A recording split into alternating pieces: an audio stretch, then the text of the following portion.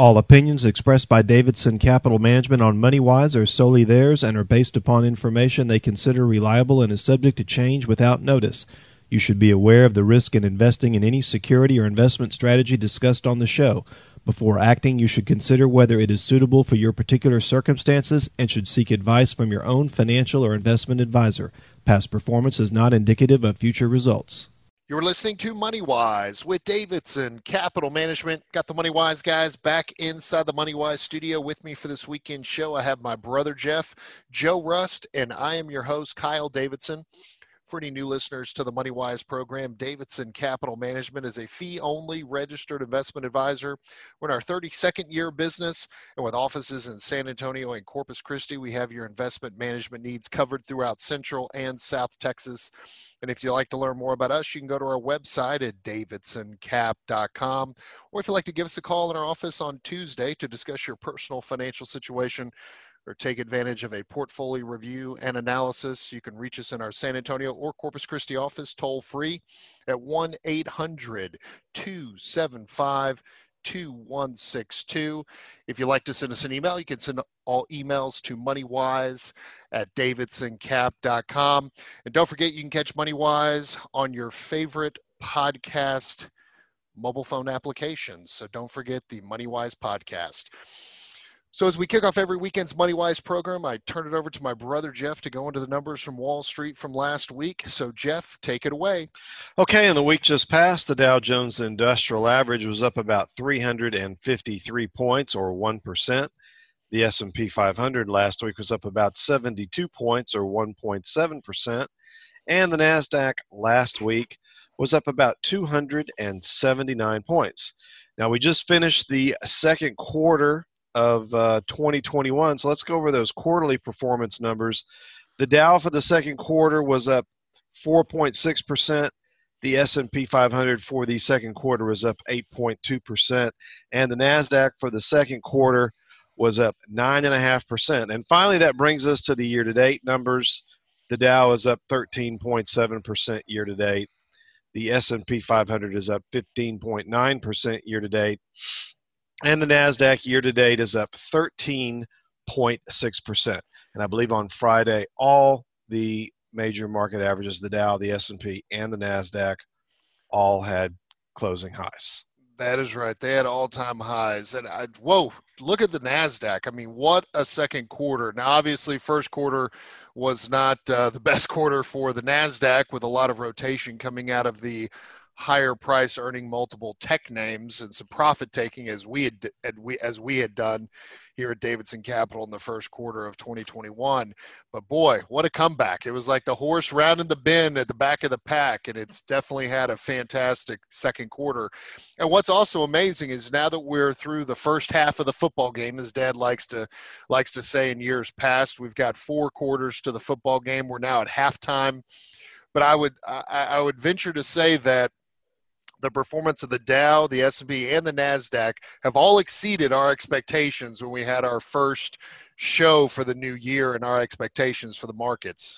Yeah, I think I was the most bullish out of everyone. I had the S&P up 15% for the entire year. Well, we're already in excess of that with dividends. The S&P 500 is pushing almost a little over 17% with dividends through Friday. I would be remiss if I didn't say that I'm a little concerned about how far and how fast things have come here of late. I think this was the 7th straight day in a row the S&P has been up, and you have to go back to last year for that number of days in a row with the S&P up. When was the last time we had a 10% correction? Does anybody, either one of you guys, remember the last time we had a 10% correction? We definitely have not. We definitely have not. I would probably say September, October timeframe of last year. The last time we had any kind of correction was substantial. Well, and I mean, no correction, as they always say, the Wall Street talking heads, that a correction is a healthy thing for the market, because if you think about it, the way I like to describe it, it's like climbing a mountain. You can't climb Mount Everest and just one, you start at the base and you work your way all the way to the top without pausing, without maybe coming back down the mountain a little bit to set up a base camp. And that's kind of the same action that we see in the market. Now, historically, July has been one of the most solid months for positive returns for the stock market. Now, I'm not saying it's the biggest positive month, but just historically has the most consistency of being a positive month. And I can tell you with a lot of the hand wringing concerning the Fed and when they're going to start talking about tapering their quantitative easing program, and with the Jackson Hole Fed conference that takes place towards the end of August, I have a feeling, just my personal feelings, that we'll see a solid returns, another positive return for the markets in July. Maybe not as good as we've seen this past month, but I think things are going to get a little bit more choppy when we get into August and the talking heads in the financial entertainment press start ramping up the rhetoric about what's going to be said during the Jackson Hole Symposium at the end of August. Another point about the previous quarter's performance, and we commented how much how far ahead the Nasdaq was ahead of the Dow in terms of performance last quarter. But another issue that we've been talking about all year long is how value had been doing so much better than growth, really, especially in the first quarter. Now, in the second quarter, it was a totally different story from the large cap. Mid-cap stocks, growth performance was double what value performance was. In the small cap arena, it was close to even when it came to growth versus value. So growth has made a comeback for sure. It is value is still leading for the year from slightly. We were definitely, we made many changes to the portfolio, especially in the second quarter. Many of those changes were geared towards reallocating the portfolio to some extent away from growth and a little bit more into the value side of the portfolio, the barbell approach that we've talked about here on the show. And I was looking at our overall stock performance just for the quarter, and we were very much even with the S&P 500 for the quarter. Yes, Joe. Well, I know we're running out of time. We can get to the next segment, but the number one performing industry so far year to date is energy, by the way. Well, energy has definitely had its day in the sun, but when you look back, energy has been one of the worst performers going back 2017, 2018, 2019, 2020. So every dog has its day in the sun, and I'm not saying the energy industry is a dog by any stretch of the imagination, but it's definitely been the best performing industrial sector. And I can tell you, with the infighting that's taking place with OPEC not being able to come to a decision about oil output from their meeting on Friday, they're going to be pushing that into next week to determine if they're going to be raising barrel production for the oil industry. Well, let's take our first commercial break. You're listening to Money Wise with Davidson Capital Management. Your Money Wise guys will be back after this. Welcome back. You're listening to Money Wise with Davidson Capital Management. If you'd like to learn more about the Money Wise guys, you can go to our website at davidsoncap.com. Or if you'd like to give us a call in our office on Tuesday to discuss your personal financial situation or take advantage of a portfolio review and analysis from your Money Wise guys, you can reach us in our San Antonio or Corpus Christi office toll free at 1-800-275-2162. If you'd like to send us an email, you can send all emails to moneywise@davidsoncap.com. And don't forget the Money Wise podcast that you can catch on any one of your favorite podcast mobile applications. So before we went to the commercial break, if you're just tuning in this weekend's Money Wise program, just recapping this past week on Wall Street. And before we went to commercial break, talking about the best performing sector so far for the year, and that is being the energy industry. And as I'd mentioned, 2017, 2018, 2019, 2020 have not been very friendly to the energy industry.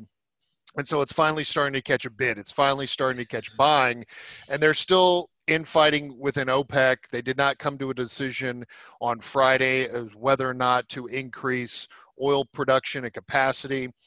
So we'll see after we get back from the 4th of July holiday if they finally make the determination to increase oil production. I mean, we obviously know what the Biden administration has done so far to the oil industry here in the United States. We went from energy independent to now we're becoming more energy dependent from outside producers because, you shut down the XL pipeline. That's not a good thing. Well, generally, when you see prices increase the way that they have, and I was looking for the statistic here real quick. I thought I had read that the prices at the pump for gasoline over the 4th of July weekend are the highest we've seen in a number of years.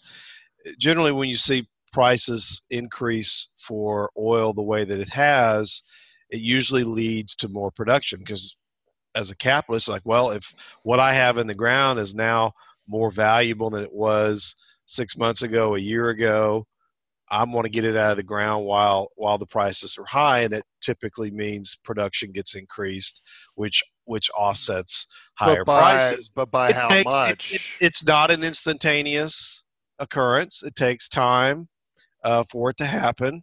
There's a lag. How long is that lag? Well, none of us are real experts on oil here on the Money Wise show, but we've seen oil prices go up and down. And we have some participation in our portfolio in the energy patch. We've had participation for I think more than a year in various energy related companies. So we're participating in that. And might even get more participation. As Dad would say if he was here on the show with us today, he said, well, higher oil prices isn't bad for South Texas.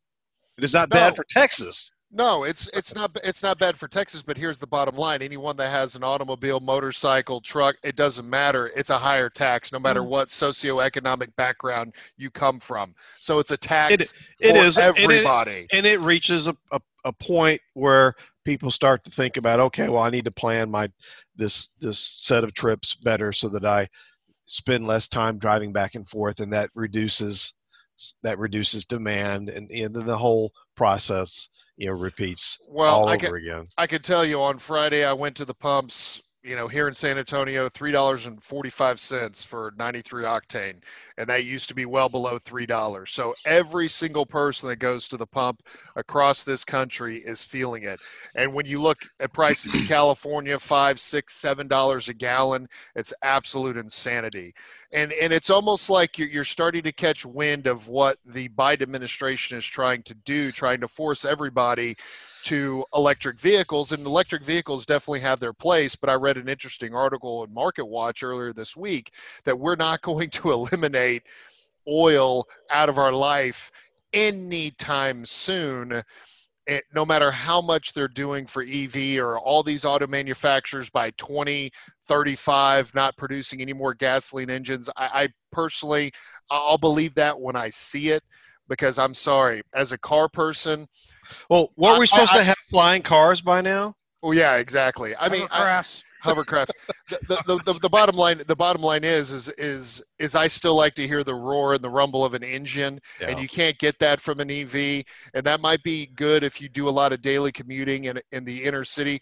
But here's the bottom line: we have to have the infrastructure to be able to charge these vehicles, which we're far behind as far as creating that infrastructure for charging stations. But here's the other thing: what's powering all of these charging stations? Most likely, at least in the state of Texas, it's going to be natural gas. So we still have to be doing some type of oil and gas production into the foreseeable future to be able to generate the energy to power these charging stations. And that's what I don't think these environmentalists have thought long and hard enough about, of what's creating the power, what's being burned, what's being used to create this energy for these charging stations. Well, and you also look at goods and services, and you look at plastic. I mean, that's right. I mean, what's the alternative for plastic? How many products are we using on a daily basis that involve oil and gas industry? Plastic bottle I'm thinking out of. a biodegradable bag that you can carry your laundry detergent in. I think that'll be the next thing they come up with. Joe, what about That's our gonna work. clothes? Joe, what Sorry. about our clothes? Okay. If we're wearing, I mean, you look at some of these golf shirts, the Under Armour, all these athletic, Lululemon. What do you think all these products are made of? Of course, North Face caught a whole lot of shade when they decided they weren't going to produce gear for an oil company, saying, "Oh, we don't want to support your industry." And what the CEO did was absolutely brilliant. He made this full commercial, and he said, "Well, North Face, do you realize that about 95% of the products you sell are all made from oil? They all are made from byproducts from oil." Well, don't let the facts get in the way of a good cause. Okay? That's right.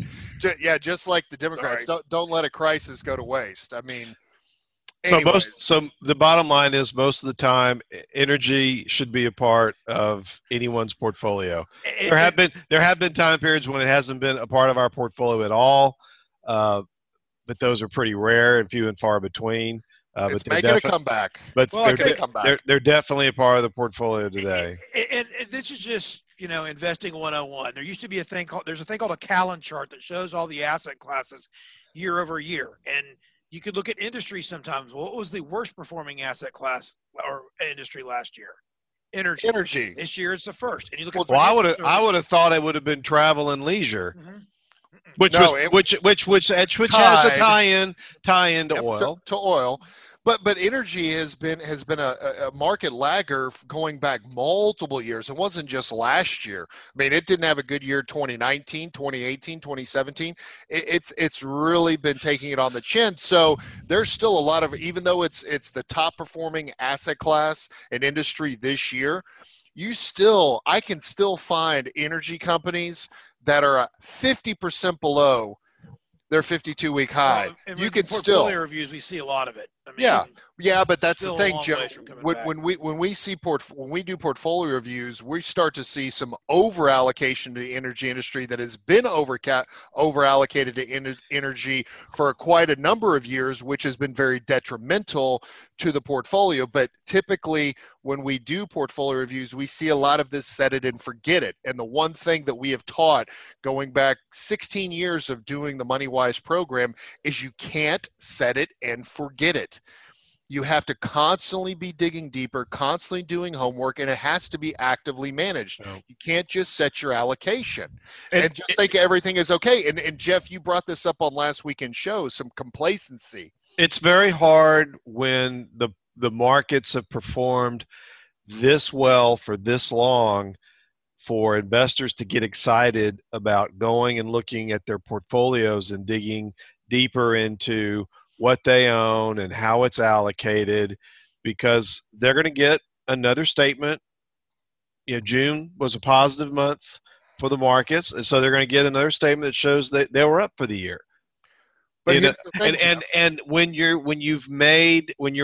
getting month after month statement showing positive returns in your portfolio, it typically gets just shifted aside and out of sight, out of mind. Well, I'm doing well.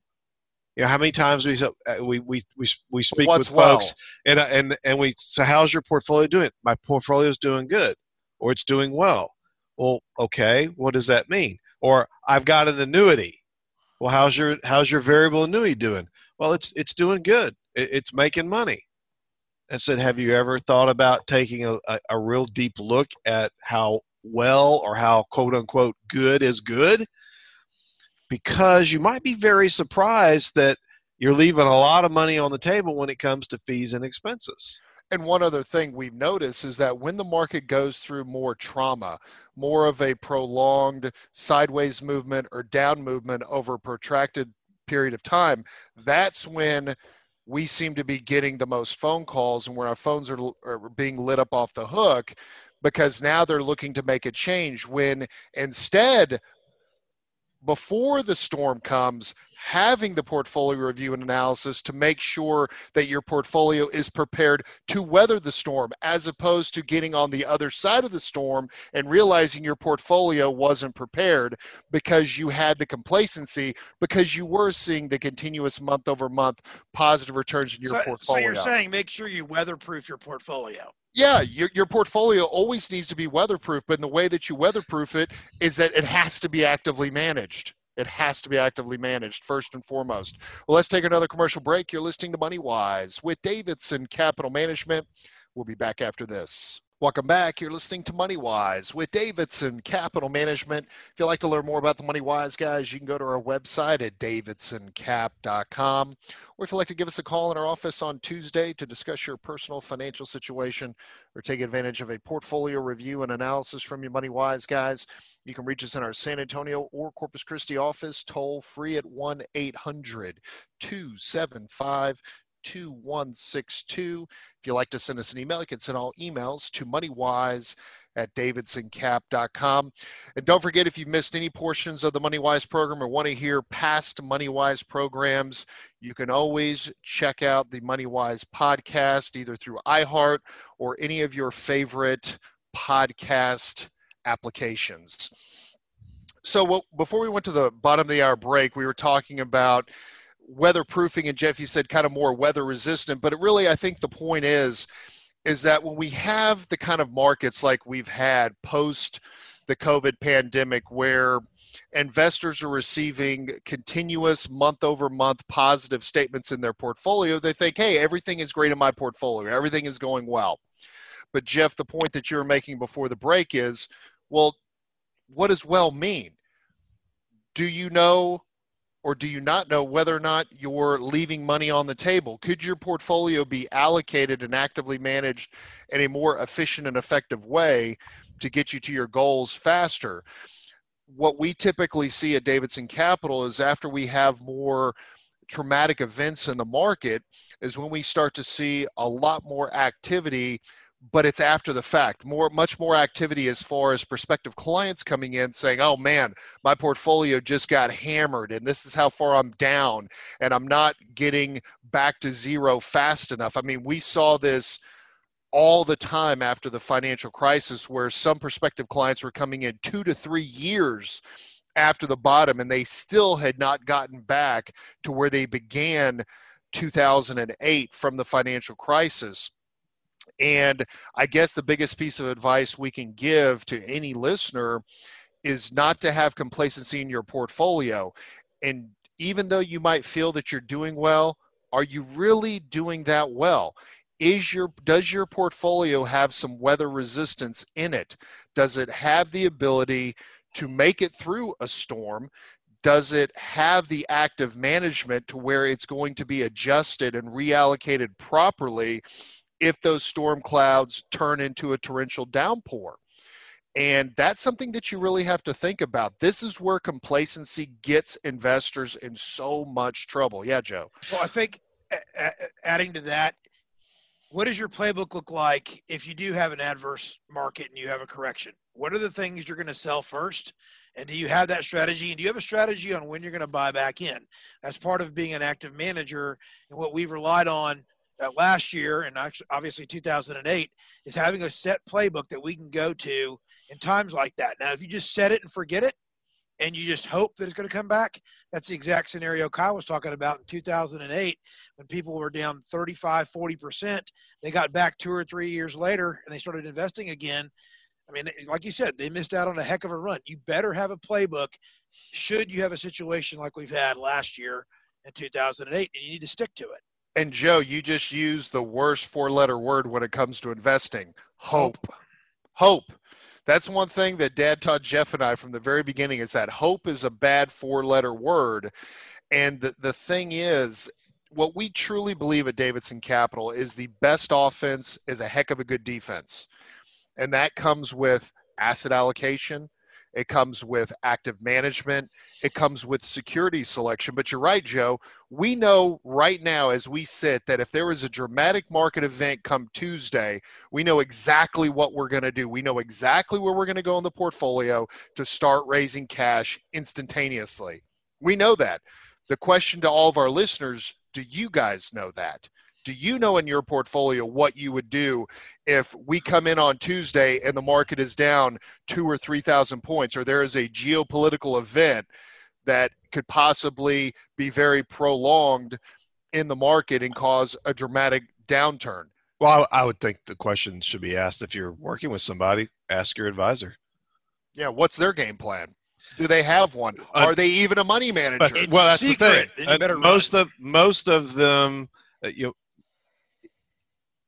aren't even managing money. And so the question is going to get asked to someone that doesn't actually make the investment decisions. They're just maintaining the relationship. And you know what the first words are going to be out of their mouths are. It's going to be, well, we're investing for the long term. Yeah, that's right.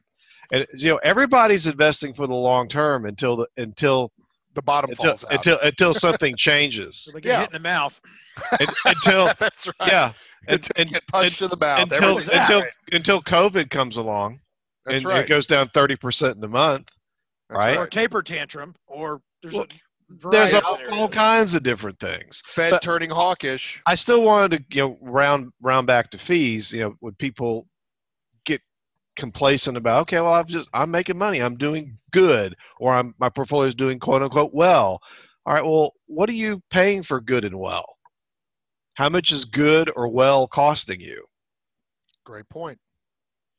Because unless you know really where to look, most folks don't really know where to look to see what they're paying. Mm-hmm. They don't understand the internal fees and expenses of mutual funds. They don't understand proprietary products.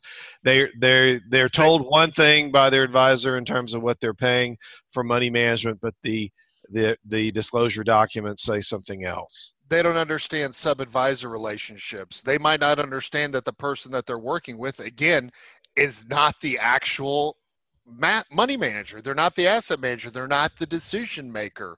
When a change happens in the portfolio, they might not have a single clue of why that actually occurred. And then you have to ask yourself as an investor, is that the kind of relationship I want to have? Do I want to work with someone in a middle person? Do I want to work with a middle person, or actually with a person that's making the investment decisions that I can look in the white of their eyes about the decisions they're making? Go ahead, Joe. Well, in Kyle mentioned, you talk about sub-advisors. And back in the day when I worked for a pretty large Wall Street firm, you would have different sub-advisors. You'd have a small cap manager, an international manager, or a large cap manager.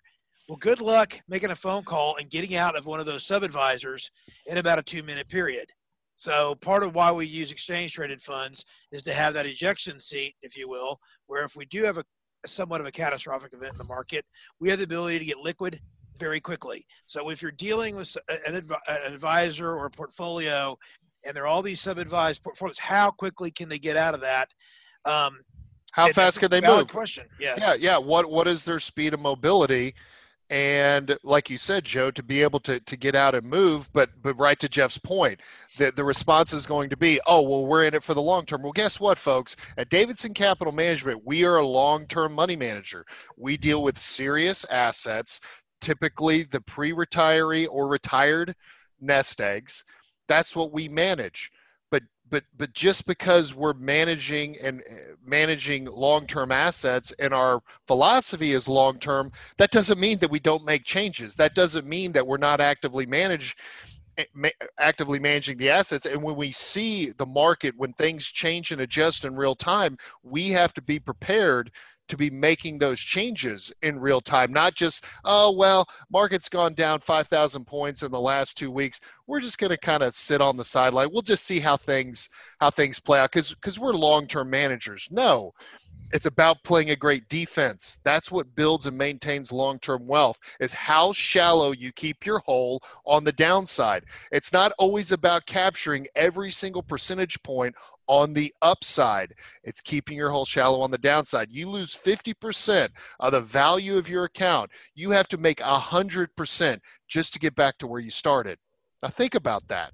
So if you lost 30 or 40% during the 2008, 2009 financial crisis, you're having to make 70, 80% return just to get back to where you started. Now, we don't see, there's nothing happening in the markets right now that we believe there's a decline of that magnitude that's imminent by any stretch of the imagination. But because our portfolios always have a component of cash and always have a component of fixed income bonds, We're never invested 100% stocks in a moderate asset allocation portfolio or conservative asset allocation portfolio. Even our most aggressive. Even our most aggressive, there is still a cash portion and some bonds in those types of allocations. So there's something to help offset if something went wrong, overnight in a portfolio. Call it the stress. We're always stress testing our portfolios. The Federal Reserve is out stress testing the banks. We're stress testing our portfolios. See, I got a one-liner today too, Joe. I like that one. Well, see, here's the other thing: is I think it's not prudent for investors, really, no matter what age, to constantly be swinging for the fences. That is a very, very dangerous investment philosophy if you're managing the assets yourself. And we see this swinging for the fences, particularly in the meme stocks that kind of get rich quick. We are not advocates for any investor to be going into creating a portfolio or working with a money manager where their philosophy is we're going to get rich quick.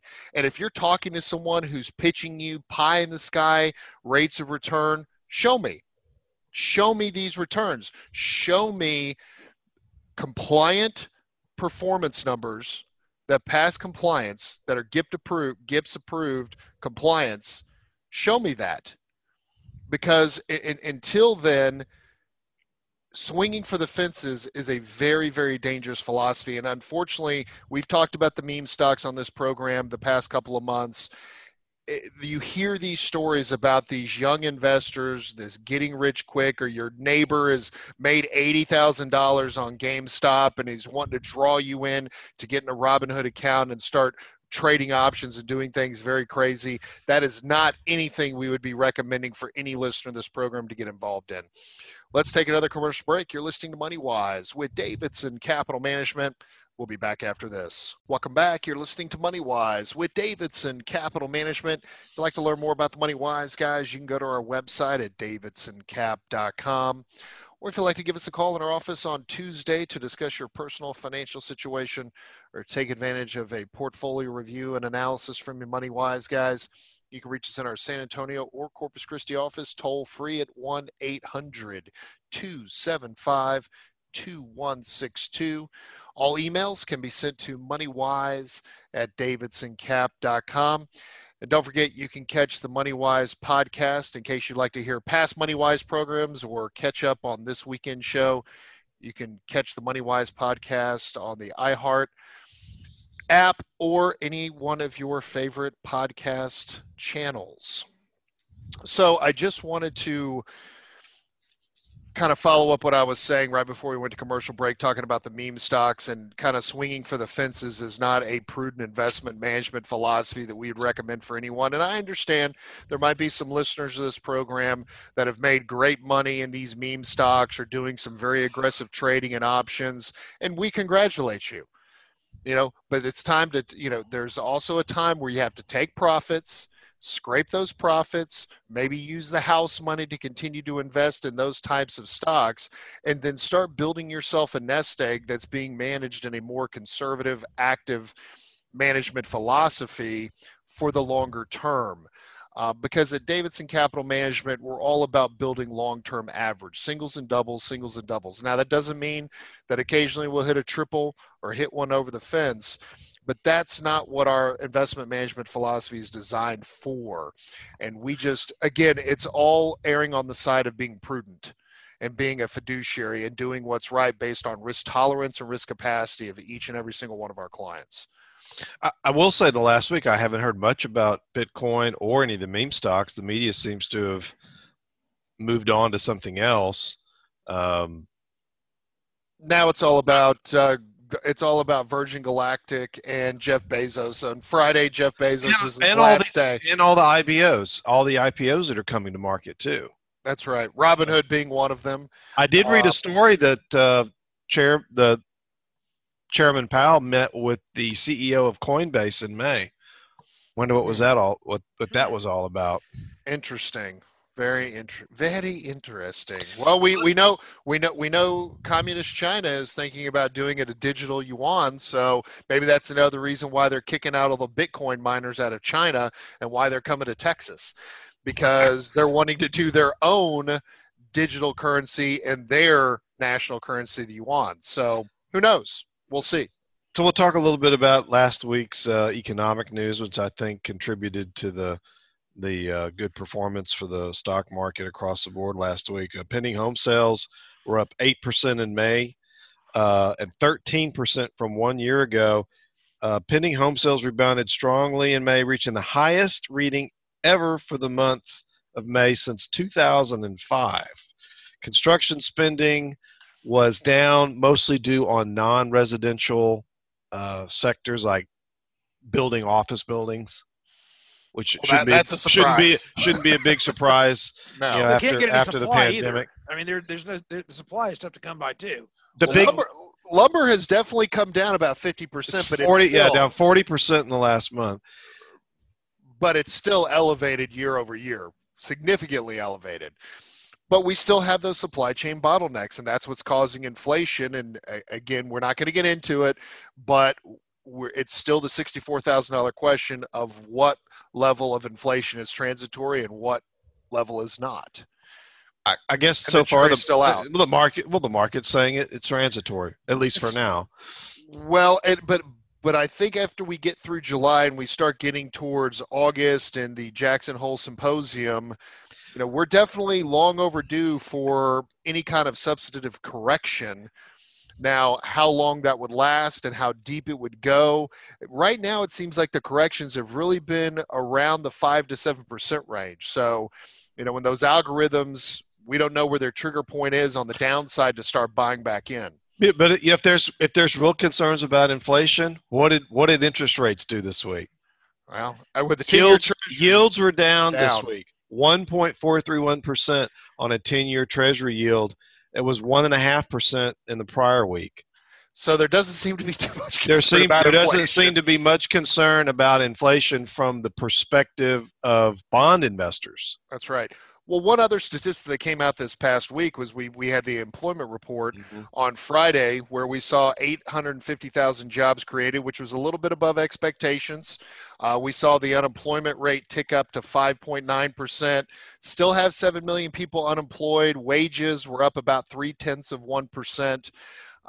So the way Art Cashin put it, it was kind of a Goldilocks report. It wasn't too hot. It wasn't too cold. We still have 7 million unemployed, but again, we still have these extra unemployment benefits going out across the country. I know Texas is going to be ending them sooner rather than later compared to some other states.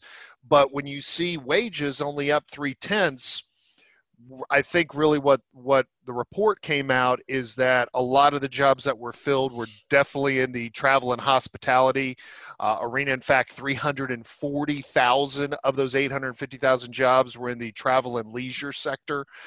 And I know just, talking to a friend of mine who's opening up a restaurant here in the San Antonio area, he's having a tough time to fill crews. And he needs about 40, maybe close to 50 people to fill his crew for his restaurant that he is still yet to open. So, and he's having a tough time finding people. The only other statistic for the week on Friday was factory orders for the month of May, which were up 1.7%, which is a nice rebound from the previous month that was down. Next week's economic news, there is none. The only thing newsworthy to me is the Federal Open Market Committee minutes, but how newsworthy are they going to be? Probably not much. But there's not, with Monday's market being closed, we only have a four-day trading week next week. No economic news. I don't think we have much in the way of earnings. I think it's the week following is when we really get into earnings season in earnest. Next week is kind of the lull in between the ending of the quarter and starting the beginning of second quarter earnings season, which the comparisons are still going to be weak year over year. So I would suspect that the earnings season is just going to be another strong one. But as we're coming up to the top of the hour break, and before we close out for our listeners on 1200 WAI in San Antonio, we want to wish everyone a very happy and very safe 4th of July holiday.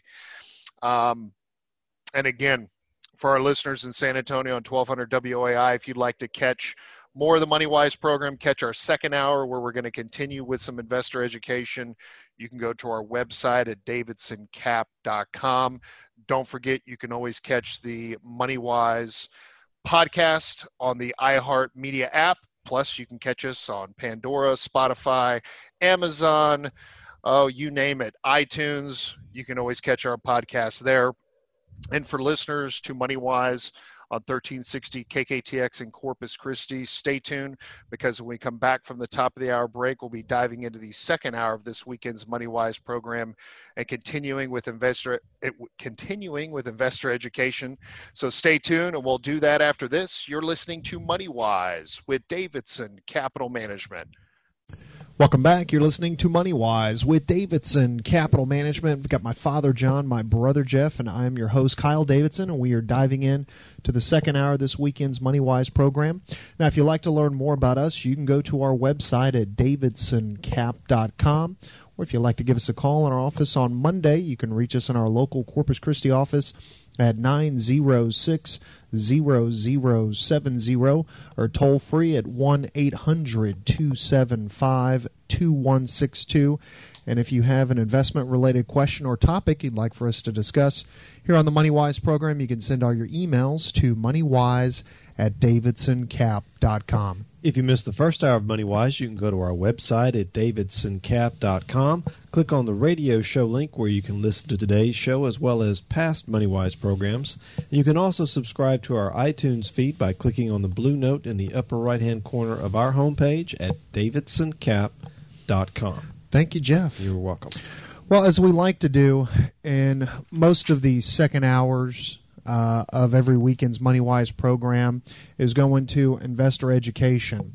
And there was a great quiz that came out in the Wall Street Journal that I think it's fantastic for investor education. I think it's a great way to really get all of our listeners to be thinking about their retirement if they're planning. And of course, everyone's working towards retirement or is possibly currently in retirement. And so, Jeff, I know you and I wanted to focus a lot of this second hour going into this quiz because I think it's just chocked full of a lot of great information. And, you know, as we get started, you know, what if before you retired you had to pass a test first, kind of like a driver's test, you know, something that gauges how much you know about savings targets, medical bills, estate planning, and a few other fundamental issues? Because I guess it's kind of like getting your high school diploma. Maybe we call this is the way you get your retirement diploma, is you have to get at least a passing grade. And we'll go with 75%. 75% is passing grade on this quiz. So I think we just kick it off with question number 1. Now, research by Fidelity Investments recommends that workers should aim to save what multiple of their ending annual salary at age 67 in order to meet basic income needs in retirement? Now, this question has been, we've heard so many different, is it 4 times, is it 5 times, is it 10 times? Now, in this quiz, we have 4 potential answers to that question. A is 4 times salary, B is 6 times the salary, C is 8 times the salary, or D, 10 times your annual salary at age 67 in order to meet basic income needs in retirement. And the answer to that question is answer C, 8 times your current salary. Now, the math is based in part on a worker beginning to save at age 25 and living to 92 years old. So a household with an annual income of $100,000 will need a minimum of $800,000 to meet basic income needs in retirement. But there is a big but here. There's always a catch. This is the catch. This is a conservative estimate according to the National Institute on Retirement Security. By contrast, though, Aon Hewitt, which is a human resource consulting firm, estimated that 11 times salary is needed at age 65. So in that same example, you would need $1.1 million in order to meet your basic income needs if you were to retire at age 67. These numbers, to me, I must say, and I know you guys deal with it more on a day-to-day basis, but these numbers are pretty absurd, large, honestly. $800,000. Well, Think about $800,000. Yeah. Now, remember, when we started working, and I'm from this group, we thought you were doing well if you made $10,000 a year back in the late 60s. It's called inflation, Papa Son. I know that, but when you see this number, $800,000, I don't know what the percentage would be of people that actually would have saved this for my generation, but it's got to be a lot smaller than what these numbers show in the survey. And so I guess what I'm saying is I wish sometimes we wouldn't throw a number out quite that. I mean, that's just a absurdly intimidating number. Well, remember, the part of this quiz is to set goals for oneself, and that's one of the biggest problems that Americans face and pre-retirees face in this day and age is paying themselves first and preparing for retirement. That's why quizzes like this, that's why we do these educational hours on the MoneyWise program like we do, is to get people to start thinking in terms of their retirement, and have I saved enough? Am I doing enough towards my retirement? And if I'm not, I need to really get on the ball. But don't think that if you're age 55 and you've saved very, very little, that your retirement's completely shot. I mean, again, you have to get on it. I'm going to have to somewhat agree with Dad, and I'm going to just throw out a couple of examples. Our grandparents didn't have $800,000 when they retired, and they lived. Actually, my grandfather probably did have $800,000. But I'm thinking about your parents, yes, and mom's parents. I'm talking about true. Here in the last 25 years. Yes, no, that's true. And they had a great retirement. I think what Dad and I are kind of maybe headed in the direction here, Kyle, is. I think this number scares people. Well, and it does. It is a scary number. It is used to scare people to get them to think about their retirement. But we've also seen a movement from the legacy distribution system, the financial legacy distribution system, to say that investors should use a maximum withdrawal rate of only 4% per year. And we think that that's awfully low. And we think the reason they set it at 4% is one, so that they can continue to collect their high fees and expenses, and two, to keep the bar as low as possible, to keep as much money in their care and control, if you will, so they can keep their high fees and expenses. And maybe this is another way of saying, okay, we get people to save more money by putting this kind of information out, so that we can again collect more fees and expenses from folks. Okay. So question number 2. A popular rule of thumb states that retirees will need 70 to 80% of their pre-retirement income in later life. Some of the best research into replacement ratios by Aon Hewitt and Georgia State University have found that a good benchmark is A, 65%, B, 75%, C, 85%, or D, 95%. Now the answer is C, 85%. This is one case where the rule of thumb isn't far off the mark. In its own study of replacement ratios, the Social Security Administration has noted that households typically need less income later in life because income taxes are lower, people no longer need to save for retirement, and work-related expenses are reduced or completely eliminated. That said, the best way to identify one's replacement ratio is to draw up a detailed budget for later life, unfortunately. Well, with that, we're going to take another commercial break. When we come back, we'll be continuing this quiz. Think you're ready to retire? And we'll do that after this. You're listening to MoneyWise with Davidson Capital Management. Your MoneyWise guys will be back after the break. Welcome back. You're listening to MoneyWise with Davidson Capital Management. If you'd like to learn more about us, you can go to our website at davidsoncap.com. Or if you'd like to give us a call in our office on Monday to discuss your personal financial situation or receive a portfolio review and analysis from your MoneyWise guys, you can reach us in our local Corpus Christi office at 906-0070 or toll free at 1-800-275-2162. And all emails can be sent to moneywise@davidsoncap.com. So before we went to the last commercial break, I was on question number 2 of the quiz, kind of what is the rule of thumb of how much income you need to replace in retirement, and the answer was 85% of your current income would need to be replaced in retirement. Dad, I know that there was something you wanted to add to that figure. Well, again, I think this number is too high. I think it's a scary number. And when they throw out these big numbers like this, I don't know that this motivates people. It's almost like people throw their hands up. Because you think it's too overwhelming? It's just too overwhelming. Now, this would be different if we did a quiz for 28-year-old people after they've been out in the world.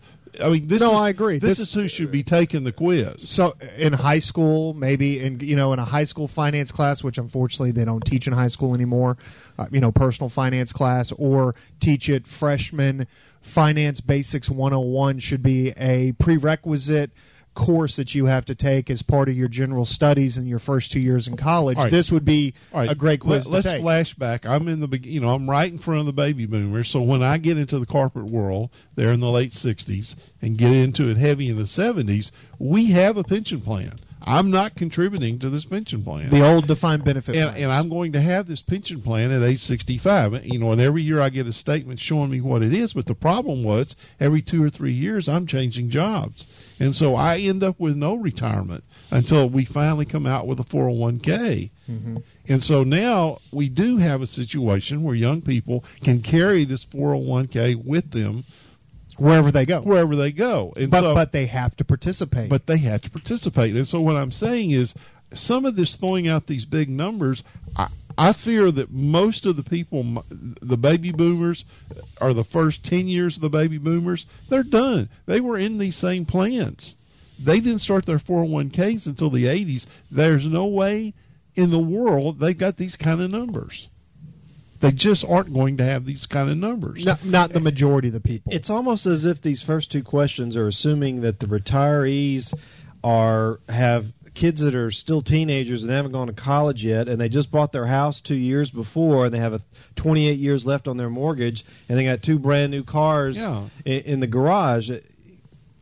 In the real world, most of the people who when they retire, their kids are out of college, their house is probably paid off or nearly paid off, and they have two cars in the garage that are paid for. And the reason I say is because we see these folks every day. Mm-hmm. And they don't. And the typical retiree or person that's getting ready to retire comes to us and says, "Oh, my house is paid off, my cars are paid off, my kids are out of school, no credit card debt, and no credit card debt."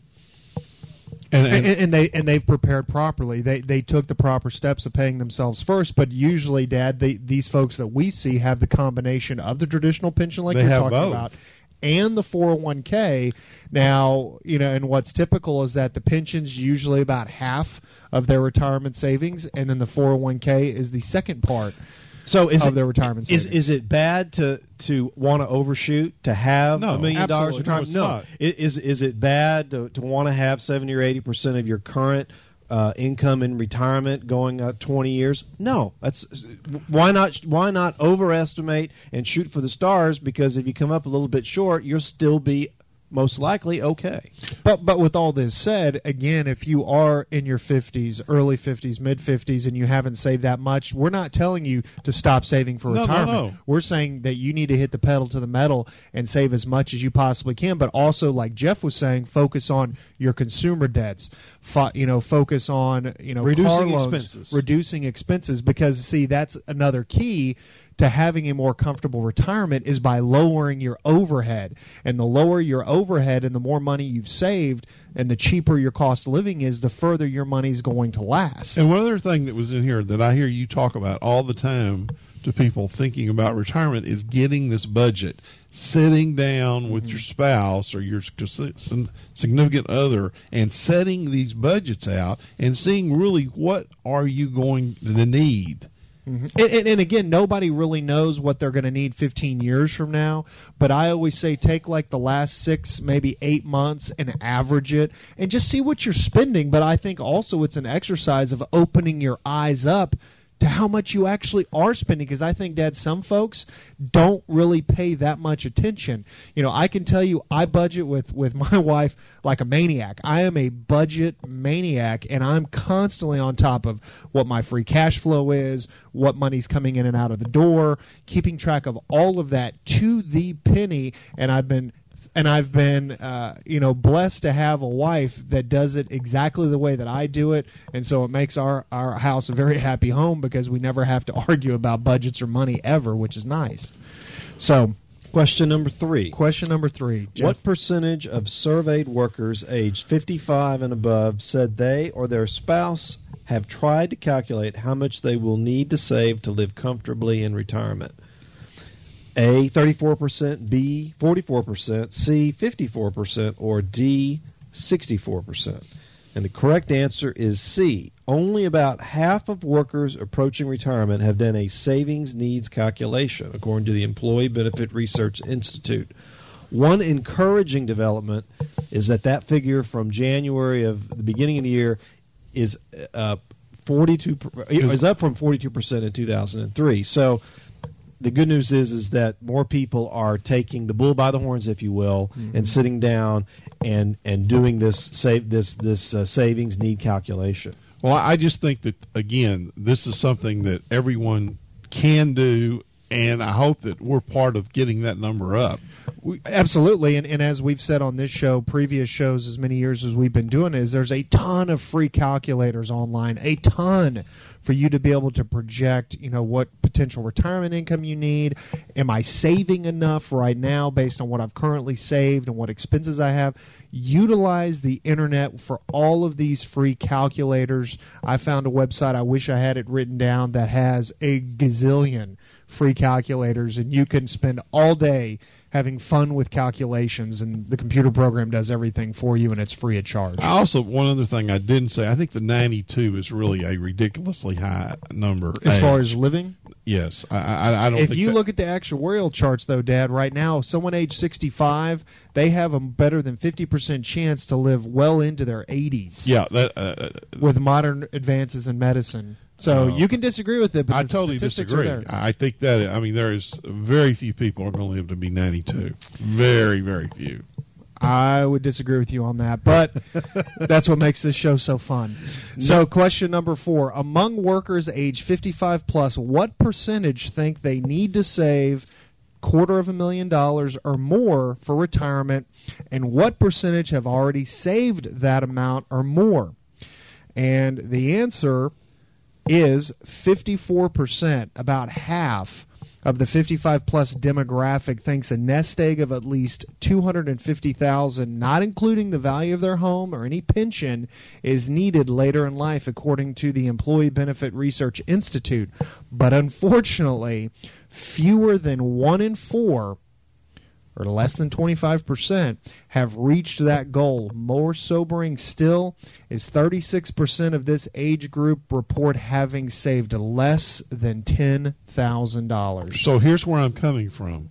We throw out a number of 800,000 in question number 1. We come back here on question number 4, and we're saying... But that's 800,000 based on a $100,000 household income, Dad. So if you make $50,000, it's $400,000. But what I'm saying here is we can't even get more than 1 in 4 people to have $250,000. I know. That's why we're doing this survey, to really get people to start thinking. And it's kind of I don't want to say scare tactic, but it kind of is to wake people up that maybe are not on that savings bandwagon. Well, see, and debt reduction a quarter of $1,000,000 sounds like a lot of money until you think you're going to live 18 years plus past the age of 65. All of a sudden, you put 20 years into $250,000. That's not a lot of money. That's about $12,500 a year. Yeah. You're not going to be on any $1,000 a month. Yeah, that's not going to get you anywhere. So that's why when we're talking these numbers, this is the more sobering number to me. I mean, see, the 800 number just goes over my head. What I want to focus on, and what our listeners will focus on, is a lot of people think $250,000 is a lot of money for retirement. It's not. Not if you live 15, 20 years in retirement. It is not. And yet, it is $250,000, which ain't hay. No, it's not. And so you got to think in terms of the budget. You got to think in terms of how many years you think you're going to live. You got to watch your actuarials and see where they are, and you have to plan accordingly. You think people are going to live to be in their 90s. No. They're statistically. I mean, these are statistics I'm spouting. I'm just saying 250 is woefully short if you're living to be 92. No, that's absolutely true. And only 1 in 4 have got that number. And what's even worse though is this is 36% of age 55 plus. 36% of this group have reported to have saved less than $10,000. Now that is a sobering statistic. Well, we're coming to the bottom of the hour, so we're going to take the break, go on to the news. When we come back, we'll be continuing. So you think you're ready to retire quiz, and we'll do that after this. You're listening to Money Wise with Davidson Capital Management. Money Wise guys will be back after the news. Welcome back. You're listening to Money Wise with Davidson Capital Management. If you'd like to learn more about the Money Wise guys, you can go to our website at davidsoncap.com. Or if you'd like to give us a call in our office on Monday, you could reach us in our local Corpus Christi office at 906-0070 or toll free at 1-800-275-2162. And if you'd like to send us an email, you can send all emails to moneywise@davidsoncap.com. So we're continuing the quiz that came out of the Wall Street Journal. Think you're ready to retire? That's the title of the article in the quiz, and we've gotten to question number 5. Now, question number 5 is, what is the average age at which current retirees say they actually retired? And what is the expected retirement age of current workers? Now, the answer, according to the Gallup poll published in May, found that the average retiree stopped working at age 61, and that's up from 57 in 1993. And the average worker currently expects to retire at age 66, up from age 60 in 1995. Giving your nest egg a boost isn't the only benefit from delaying retirement. Gallup also found that individuals age 60 to 69 who work have slightly better emotional health than those who don't work. I think since 2008, I have been making the statement that I thought that one of the reasons why the unemployment rate seems to be staying at a higher level than it might have been in recoveries past, if you will, is because of this, is because of the average worker working longer. I like the way that you put it, like a domino effect. That last domino hasn't fallen off. I think he's right on it. I think he's right on it. Because if we've got 36% of the 55-plus age demographic that have saved less than $10,000 for retirement, how can they actually retire?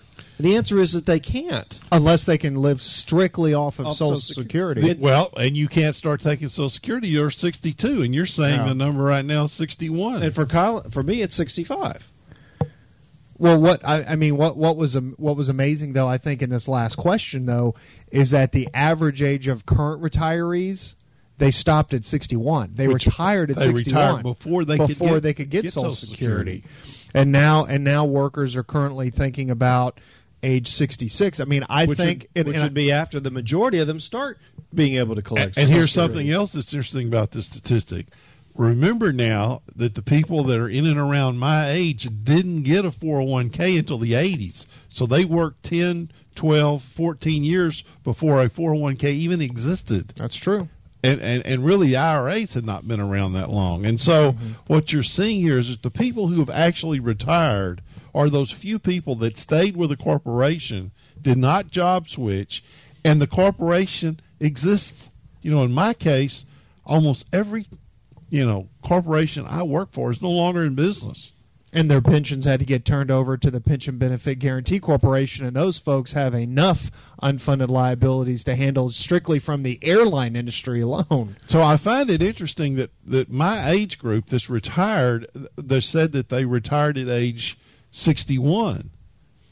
So that tells me that they were a government worker, they were in the military, they had some type of public service, or they were fortunate enough to have worked for a corporation that stayed in business and they didn't job switch. Number 6. What percentage of surveyed workers say they plan to continue working for pay in later life, and what percentage of current retirees say they have worked for pay? Now, the answer to that is it's among the biggest disconnects in retirement planning. The large number of current workers who anticipate earning a paycheck in later life and the relatively small percentage of retirees who actually have done so. 69%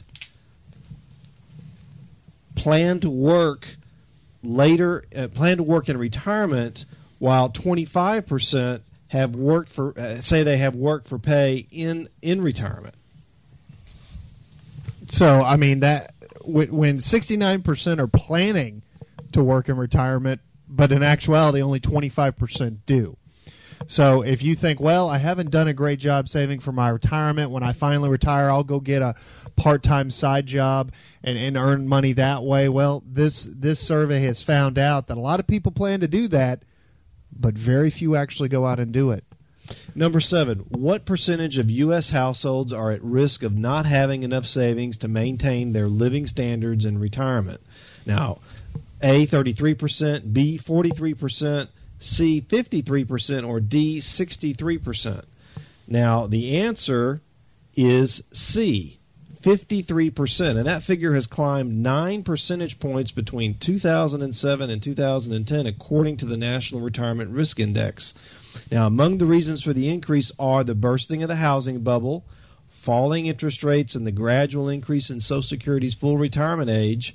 And the approved, if painful, solution for reducing that risk is save more, reduce expenses, so we're just talking about, and hang on to your current job for as long as possible. But see, this number is too low. We just said only 1 in 4 is saving $250,000. So then how could no. Yeah, 1 in 4. So how could only 53? How is it that 53% have enough savings? That can't be. The number should be 26, 25. This number is not consistent with the other number. Well, you're going to have to call the National Retirement Risk Index at the Center for Retirement Research and tell them that. But what I'm saying, these are two separate studies. This is not done by the same people. And what I'm saying here is when you start looking at these different studies, everyone has different answers. They got different numbers. And what we see, because we are on the front lines, what we're seeing is that we're seeing the few. We're seeing that 1 in 4 that has saved, that has got this money. But you've got this other group that are relying on Social Security, and we can't even get our politicians to discuss fixing it. That's right. And there's enough. And now we're not going to get into politics. Now we're embarked on the greatest adventure any of us has seen since Medicare in the 60s, and that's now the Affordable Care Act, which it could be the biggest misnamed act in the history of this country. You mean it should be called the Unaffordable Care Act, Health Act? I mean, we don't know. And so we're on this. We're right on the cusp of this new horizon, which is the most important thing for seniors. Now, they tell us as seniors that our Medicare is going to stay the same. Well, excuse me if all of a sudden I'm not concerned, because I heard the president say if you want to keep your health care, you can, and now we've learned this week that's not true. Only if your plan was in existence prior to the 2010 deadline. So moving on to question number 8. If you retire at age 65, what percentage of your life can you expect to live in retirement? And, Dad, you kind of alluded to this a few segments ago. Yeah. Let me get to the answer. Hold your horses there. Hold my water. 14%, B, 17%, C, 20%, or D, 23%. And the answer is D, 23%. The average life expectancy for a 65-year-old is 19.1 years, which means the average American will spend close to 1/4 of his or her life in retirement. Again, the key as to why you have to save for retirement. And remember, we now have that giant rat that's gone through the snake, that's coming out with the baby boomers, that has skewed all of the numbers all my life in every day. How many more are retiring? And we're getting ready to change health care for everyone in the country. You lost me with the rat through the snake. I'm saying baby boomers was this giant group of population that skewed schooling. Then it skewed housing. And it's going to skew Social Security benefits and whatnot. It's going to skew entitlements. Yep. And what are we doing at the one time we shouldn't be fooling with this? We've just got ourselves into the health care situation. Mm-hmm. And so what I'm saying is that while these guys are up there screwing around with the budget ceilings and everything else, as we talked about on show number 1 back in November 2005, entitlement tsunami wave continues to approach the Poseidon. Okay, so question number 9. A 65-year-old couple retires this year in 2013. How much money will they need to cover medical expenses throughout their retirement? A, $100,000, B, $140,000, C, $180,000, or D, $220,000. Now, this number will probably shock some of our listeners. The answer is D. The figure from Fidelity Investments is actually down 8% from projections in 2012. So you'll need $220,000 to cover medical expenses throughout your retirement. Now, but the remaining significantly larger than most. Now, this number is significantly larger than most consumers estimate. And a Fidelity poll of pre-retirees aged 55 to 64 found that nearly 48% believe that they will only need $50,000 to pay health care costs in retirement. What's also problematic is that the estimated $220,000 doesn't include the possible cost of over-the-counter medication, most dental services, and long-term care. See, to me, this is the largest threat to the baby boomers, and they don't even understand medical costs, health care. And you guys, from time to time, kind of wade into, what I and your mother have dealt with here for a few years, and that is the current cost of medical care, like a visit to a emergency room, and what that can cost. $200,000? $220,000. That number is too low. Whatever that number is, I'd believe $800,000 before I'd believe $200,000, because the truth is we don't know what that number is. Well, and we know that medical costs are spiraling way out of control, and the government is doing nothing to get control of them. With that, we're going to take another commercial break. You're listening to Money Wise with Davidson Capital Management. Your Money Wise guys will be back after the break. Welcome back. You're listening to Money Wise with Davidson Capital Management. If you'd like to learn more about the Money Wise guys, you can go to our website at davidsoncap.com. Or if you'd like to give us a call in our office on Monday, you could reach us in our local Corpus Christi office at 906-0070 or toll free at 1-800-275-2162. And if you'd like to send us an email, you can send all emails to moneywise@davidsoncap.com. So in our last segment of this weekend's Money Wise program, we want to wrap up So You Think You're Ready to Retire quiz from the Wall Street Journal.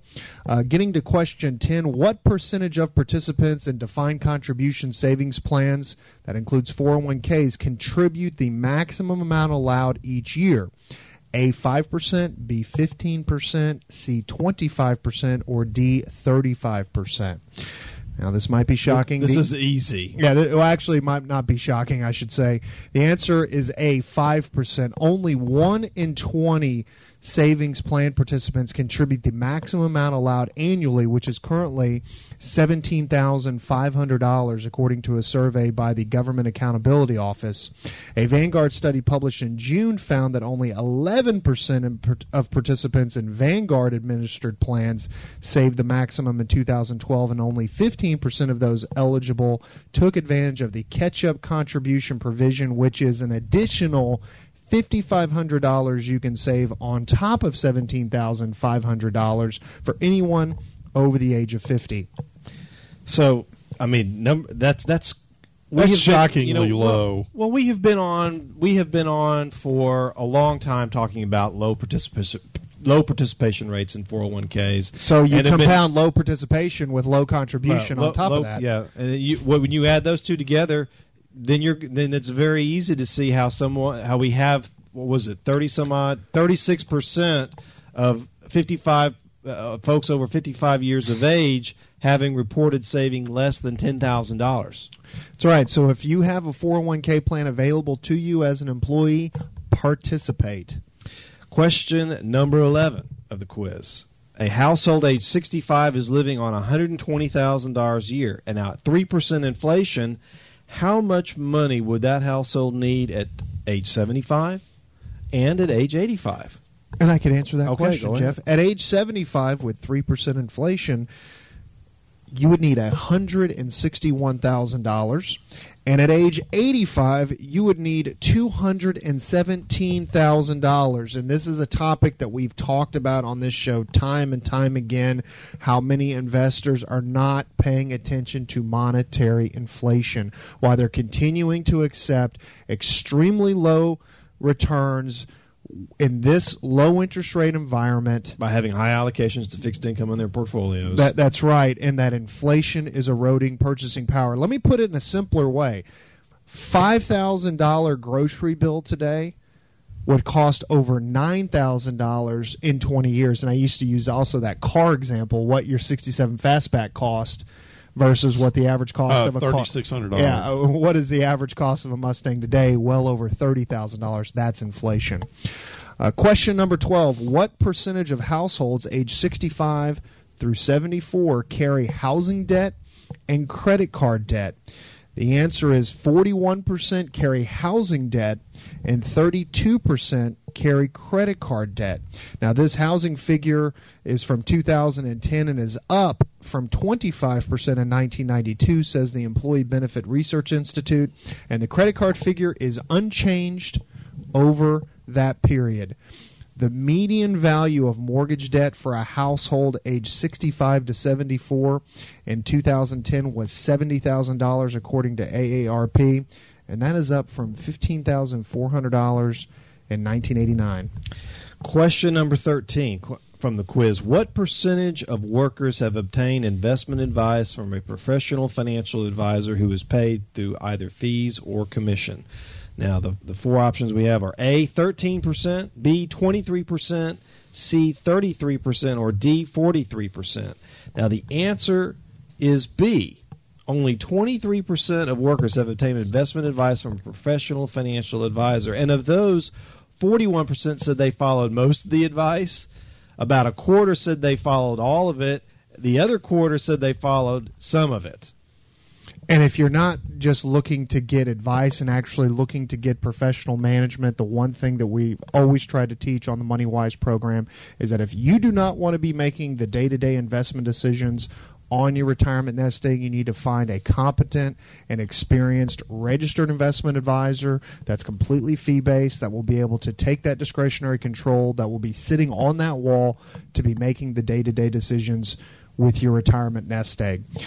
So to summarize from this entire quiz, it's a lot of great information. Hopefully it's information that is a wake-up call for some people. If you're a younger listener to the Money Wise program, hopefully this provided you some education and maybe motivated you to get on the ball to, as we've always said on this program, to pay yourself first. But if you're in your 50s and you're part of that 36% that have saved less than $10,000, don't think that you're completely hopeless to retire. You have time. You have to start saving. You have to start investing. Retirement saving is not a race. It's a marathon. That's right. And those who have a lot more time to run that marathon are going to be the ones that are, I think, in the end, are going to have a much better retirement and be much more comfortable. Now, that's not to say for those of us that are listening to our show that might be in that 36% that have saved less than $10,000. It's never too late to get started. It's never too late to get motivated. It's never too late to train for that marathon. I like that. Is time on your side? Well, time is what it is. It is what it is, as they say. But that doesn't mean you should just give up, sit on your hands, and not at least make the effort to participate in that 401k that you have at work and increase your contributions. Or if you've been to many, like we continue to see many investors that have been sitting on the sidelines when it comes to not participating in the stock side of the market, not having some of their portfolio invested in stocks, still sitting in cash, still sitting in high allocations to fixed income. It's never too late to start to make a change. And retirement planning would be extremely easy if all of us were given a piece of paper the day we were born that said the day that we were going to be leaving this earth. Retirement planning would be very, very easy. Unfortunately, none of us know when our last day on this earth is going to be. And so the best thing to do is to be prepared and to plan. That's absolutely the key, and pay yourself first and constantly be thinking about that prize. Kind of like Jeff said, that marathon. There's a finish line at the end of that marathon. It's a long race, but you will eventually get to that finish line. And so you have to prepare and plan for it. And so if you're not sure where you're at in your marathon, if you think you need to be saving more, if you're not sure what you own in retirement, if you want to get a look at your retirement plan and see if am I invested in the right securities, give us a call at Davidson Capital Management. We'll be happy to do a free portfolio review and analysis. Okay. And you can reach us at 906-0070 or toll free at 1-800-275-2162. And with that, we'd like to thank everyone for listening to this weekend's MoneyWise program. For my father, John, and my brother, Jeff, this is Kyle Davidson saying have a fantastic weekend, and to your financial health, we will talk to you next week.